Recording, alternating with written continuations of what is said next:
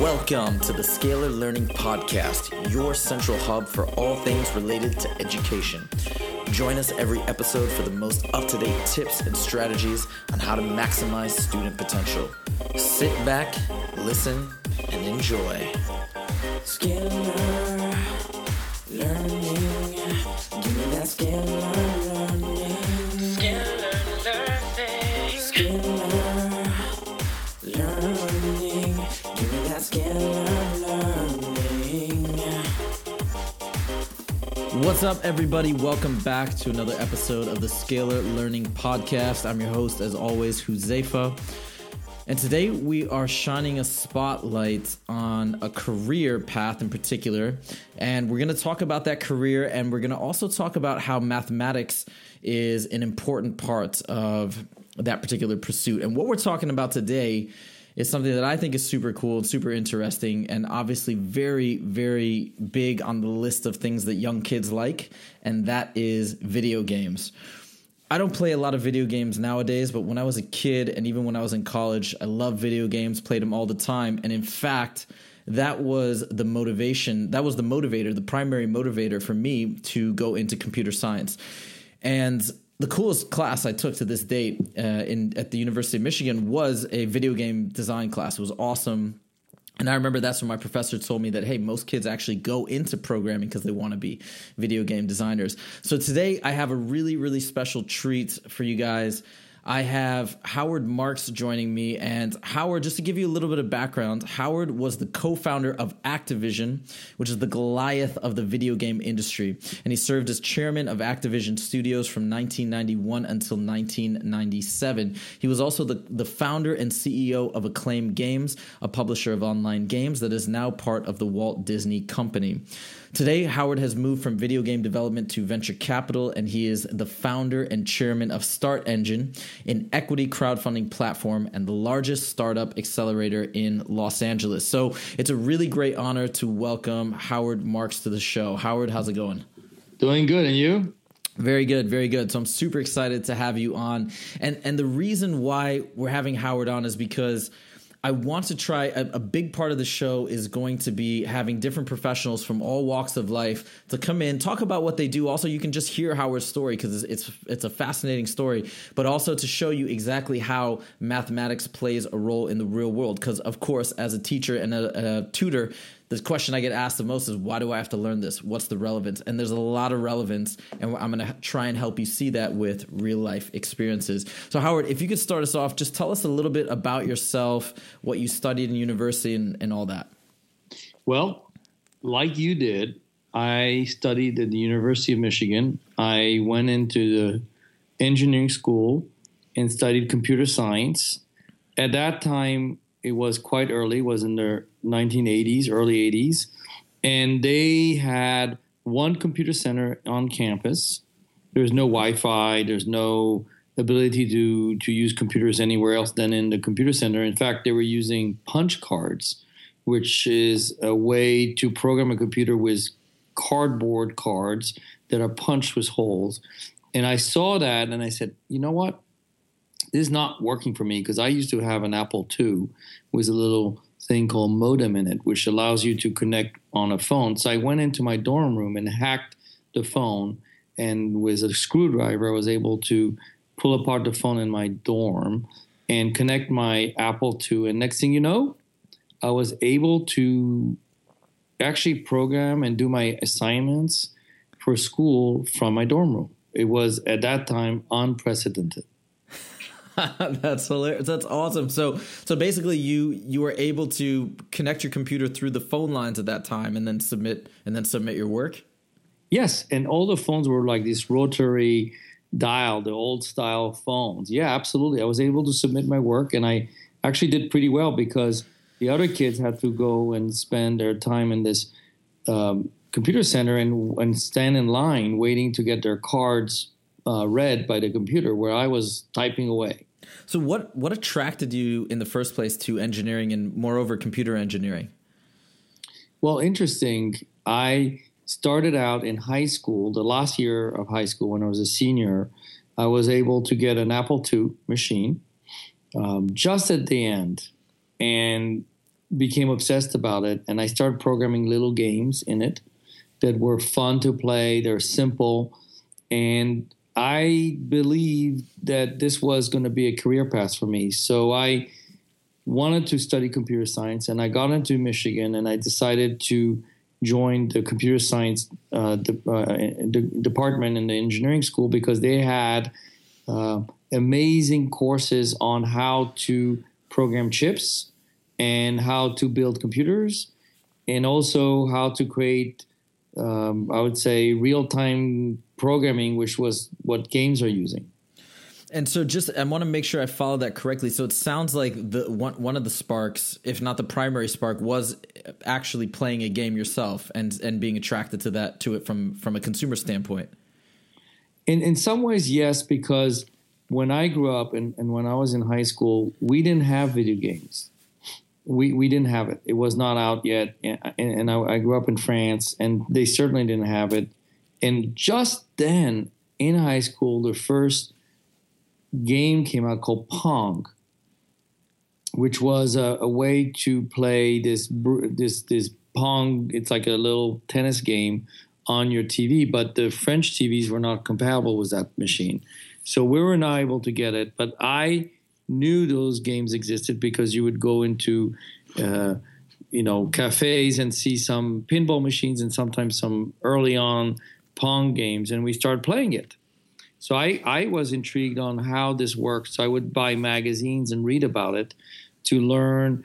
And then the way I learned programming at that time was through a magazine. They had a cardboard tear out where you could tear out the cardboard design, and it would teach you how to program assembly language, which is this basic you talk right to the microprocessor, all in cardboard, no computer, no keyboard, no screen, just on paper. And I learned it, and I felt passionate about it right away. And I said, this is something I want to do. That's how I convinced my dad to buy me the Apple II. And then I decided to make a career in engineering. That's really cool. So now you've sort of been an entrepreneur from a very, very young age. What motivated you to take that route where you started your own business versus joining another company or a video game company? I never thought of it the way you're explaining it. I never said to myself, okay, I'm going to become an entrepreneur and I want to start my own business. That was not how I saw it. What I saw was, hey, the computer market needs new software. And I had an idea for a new software product that I wanted to make. So I started designing it in my head initially, and then I started trying it out on paper, then on the screen, and programming it. And my roommate at that point was watching what I was doing, and him and I would play games all the time, but I would tell him that I wanted to make this software. And I read articles in a magazine at that time, which was very popular, called Byte magazine, about how the new type of software that will come out will be visual graphics and mouse, and that didn't exist at all. There was never, there was no Macintosh was nothing. And I decided to pursue it, and we decided together to start the company. I see. So it was more of a, hey, I see an opportunity, and you wanted to take advantage of it. I just wanted to do it. You just wanted to do it. And so my partner, he was my roommate in college, and he went out and found some money, and we started our business. Okay, so I want to steer the conversation quickly back to just being an engineer at Michigan. Of course, I deal in mathematics education primarily. I work with kids all over the place and all sorts of levels of math. Just from the standpoint of being a computer engineer major at Michigan, what role did mathematics play in your curriculum, or how important was it for you to have a firm understanding of general mathematic concepts? Well, I think it was very important. We had math classes that were required and we had to take. And these were massive classes where you had 250 kids in a class, and you just had to do it. And I enjoyed it personally because I felt that it was something that I felt comfortable doing, but I also found some challenge in it. So I did the math. And I also knew that I could apply some of those concepts for how you would calculate in games simple things like physics, speed, velocity, or how you would rotate an object on the screen, a graphic object that would be visually defined in 3 dimensions. And all those things, you need math to do that. That's right. Okay, so we're basically talking about when we're rendering these various images, various objects, and we're using mathematics to make them, correct me if I'm wrong, to make them move and simulate them in a way that feels real and feels authentic. Is that roughly, am I in the ballpark? Right. So if today you have a phone and you see games on the phone and you have graphics moving around and you have things rotating and you have projectiles being shot at, and they feel real. They feel pretty authentic. And all of that is because of the math behind it.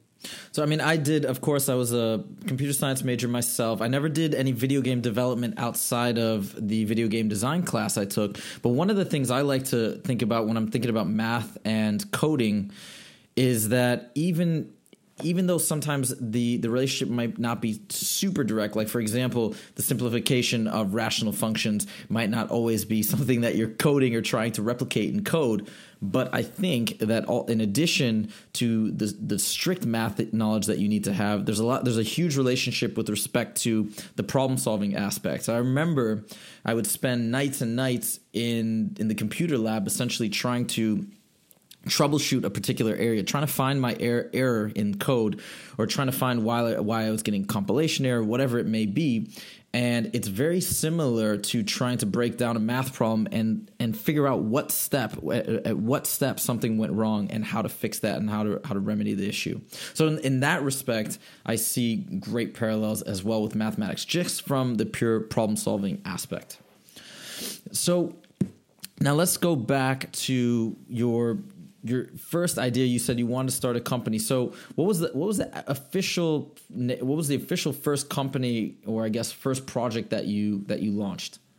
So the first company name was Arctronics, and the ARK were a mix of our initials and name, and we decided to call it Arctronics. And our first product was a product called Jane, the first name Jane, and it was a way to make the Apple II look like a Mac. It came with a mouse, and it had diskettes, which is where you put programs on. At that time, it was not a CD-ROM or DVD. It was a diskette. It's a lot smaller. And we were able to build a software that will allow you to do word processing, spreadsheet, and database all on a visual screen in graphics with a mouse, and no one ever saw that before on a personal computer or any computer. And we shipped it about a year before the Mac. Oh wow, that's amazing! So, and it was, and who were your customers, or how are you getting it out to the market? Well, we wanted to make computers easy to use. At that time, all the computers were you were required to use your keyboard to type in commands, and line by line. There was no visualization of anything. And we wanted to make it easy, so we created this product that when you put it in your Apple II, which was a computer that was in the early phase, you were able to now visually see on the screen everything you're supposed to do, where you type a letter or do a spreadsheet. It was really early. And keep in mind, the Apple II had 48K of memory, which is 48,000 bytes of memory, where today that would be, if you took a browser and you saw a logo on a screen, that's the size of the logo. So it's incomprehensible for someone today to even imagine running a program in that level and the size. A regular iPhone has 16 gigabytes of memory. The Apple II had 48,000 or 48K of memory. It's just it's a thousands of times smaller. And so had you formed or tried to form a partnership with Apple as far as trying to move your product or get your product out? Well, we didn't know how to do that because, we were, I was 21, 20 years old. We didn't know how to do that. So we went and decided to sell this product directly to all the little stores that were selling the Apple II. They were called Apple II dealers. They were, imagine, little computer stores around the country. And we got hold of a distributor who would buy 1,000 copies of the program and then pay us for that, and they would sell it to the stores. There was no online delivery because the online did not exist. The internet was not created yet. But then we showed our product at the Consumer Electronics Show in Las Vegas, and Apple saw us. And so we got a call to come and meet Steve Jobs and Steve Wozniak. That was in 1980, late 83. Beginning 84, just before the Mac was shipped. And we got to meet him, which was amazing. Wow, that's so cool. Okay, so that was awesome. So you went to CES, and that's a huge consumer electronics show, still going on today. I think it's in every January or so. I went in 2014, but so that's where you went, and you got the connection with Apple there, and then things, I assume, began rolling from that point forward. Well, not exactly. Because when the Mac shipped a few weeks later, the entire market stopped buying the Apple II machine and they started buying the Mac.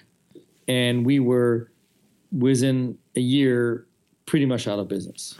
Oh, I see. Okay. And then at what point after that, how far along the line then after that did you decide that you wanted to shift to something in the video game industry? So a few years later, I would say about 5 years later, we were still doing software for different computers. And we realized that we wanted to build a bigger business. We were doing well, but not that great. And so we decided to get into the video game space. So how do you get into video game space when you don't know anything about it? We found a company that we wanted to buy that was virtually bankrupt called Activision. And that in 1990, actually, we were able to buy control of that company for virtually, I think, for $400,000 and start from scratch. And that's how we got into the space. So we didn't think we could start day one, let's just make a company. We wanted to get something that was already formed. I see. So it came with developers, programmers, and all the infrastructure. It did, but we didn't have enough money to be able to afford these people, so we had to lay off most of the staff and start from scratch. But we had a library of titles and a brand name that was well known in the market, so we were able to leverage that. So now you've got Activision, and you begin trying to move the existing games or build new ones. What were some of the major roadblocks that you faced as you were going along? I mean, the biggest roadblock by far was we were having trouble hiring people. We couldn't find engineers who were either interested in working at Activision because they didn't think video games were that interesting. And that was still a beginning in the era of video games. So we had to be very aggressive in finding engineers, programmers, people who were passionate about games. And that was the hardest part. I think for people out there listening, because this might be hard for some people to believe that the video game industry didn't have enough allure at one time. And I can tell you, even from my experience, I remember in 2000, I think it was in 2002, at this point, the movie industry at that time was still making more per year, and video games were huge by then, but still making more per money than the video game industry. That, of course, that time has passed. The video game industry now dwarfs the movie industry. But so now I guess we're rewinding even farther back, where people probably just didn't see the promise. They were thinking in more utilitarian terms, and that makes a lot of sense. So when you now, as having launched this video game company, having launched another video game company, and let's say from the standpoint of hiring personnel, hiring developers nowadays when people are champing at the bit to get into the video game industry. How does a expertise or proficiency in mathematics affect it, for example, in the human resources department? Are you looking for people with math? Why is that important? Well, it was because at that time we were working on a game called Mech Warrior, which was based on these big robots that are a fiction fantasy robot. I have to jump in. I loved Mech Warrior. I know that game. Okay, all right, so sorry, go ahead. Mech Warrior, and we realized that it would be the first 3-dimensional game on the PC that would use these new graphics chips that were just coming out called 3-dimensional chips. These chips were designed to improve the speed of the mathematics for calculating the 3-dimension visual animation on the screen. So if you imagine you see these robots walking around, there's thousands and thousands of calculations every second, in fact, millions. And a regular PC at that time was not able to do it. And so the manufacturers of these PCs realized it. So they came up with these new chips that were specialized to compute these equations, these mathematical equations. And so we needed someone to program it. So we didn't know where to find that. So we went to a place called the Jet Propulsion Lab. People call it JPL. These are the guys who put the rover on Mars. I mean, that's how smart these people are. And we found a programmer there, this guy Dan, who knew exactly what we were needed to do. I mean, he knew the math. He knew how to do the computations. So we were able to hire him and come join us. That is so cool. That is amazing. Amazing story and amazing insight into how that stuff all relates together. We're coming close to the end of the interview and the end of our time. What I wanted to ask you now, so for you guys listening out there, hopefully by now you can tell Howard is an extremely accomplished individual, entrepreneur, developer, all that. So Howard, I think do you have any advice for young students or parents of young students listening in as to what, people, and specifically people who are looking to either go into video game design or just be an entrepreneur? What words of wisdom would you impart? Well, I think it's very important to understand technology. So mathematics, computer science, programming, even if that's not what you're going to do as your main work. And the reason is, if you're going to start a company one day, or you're going to be working at a startup, a small company, you want to have that knowledge so that you can either manage programmers or work with programmers or yourself become a programmer. So finding the passion for mathematics and being good at it is a critical opportunity for being a good entrepreneur. And typically, most entrepreneurs you find, whether it's Mark Zuckerberg from Facebook, and you find the two guys who started Google, and actually one of them actually is a Michigan grad as well.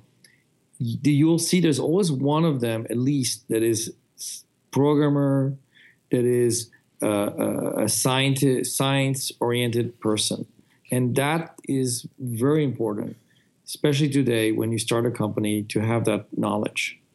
So there you have it, and it's not coming from me. It's not coming from the math specialist. It's coming from Howard Marks. So I hope that resonates with everybody out there listening. Howard, thank you so much for joining us. I really appreciate it. If you guys want to check out the show notes to the show, go to www.scalarlearning.com, and please check back with me on the regular for new episodes, which will be dropping on the very, very regularly on all sorts of different topics. So please, and if you have any questions or comments, feel free to email me at huzaifa@scalarlearning.com, and I will do my best to get back to you ASAP. Thank you again so much, and we'll see you guys next time. Take it easy. Scalar learning. Give me that scalar learning. Scalar learning.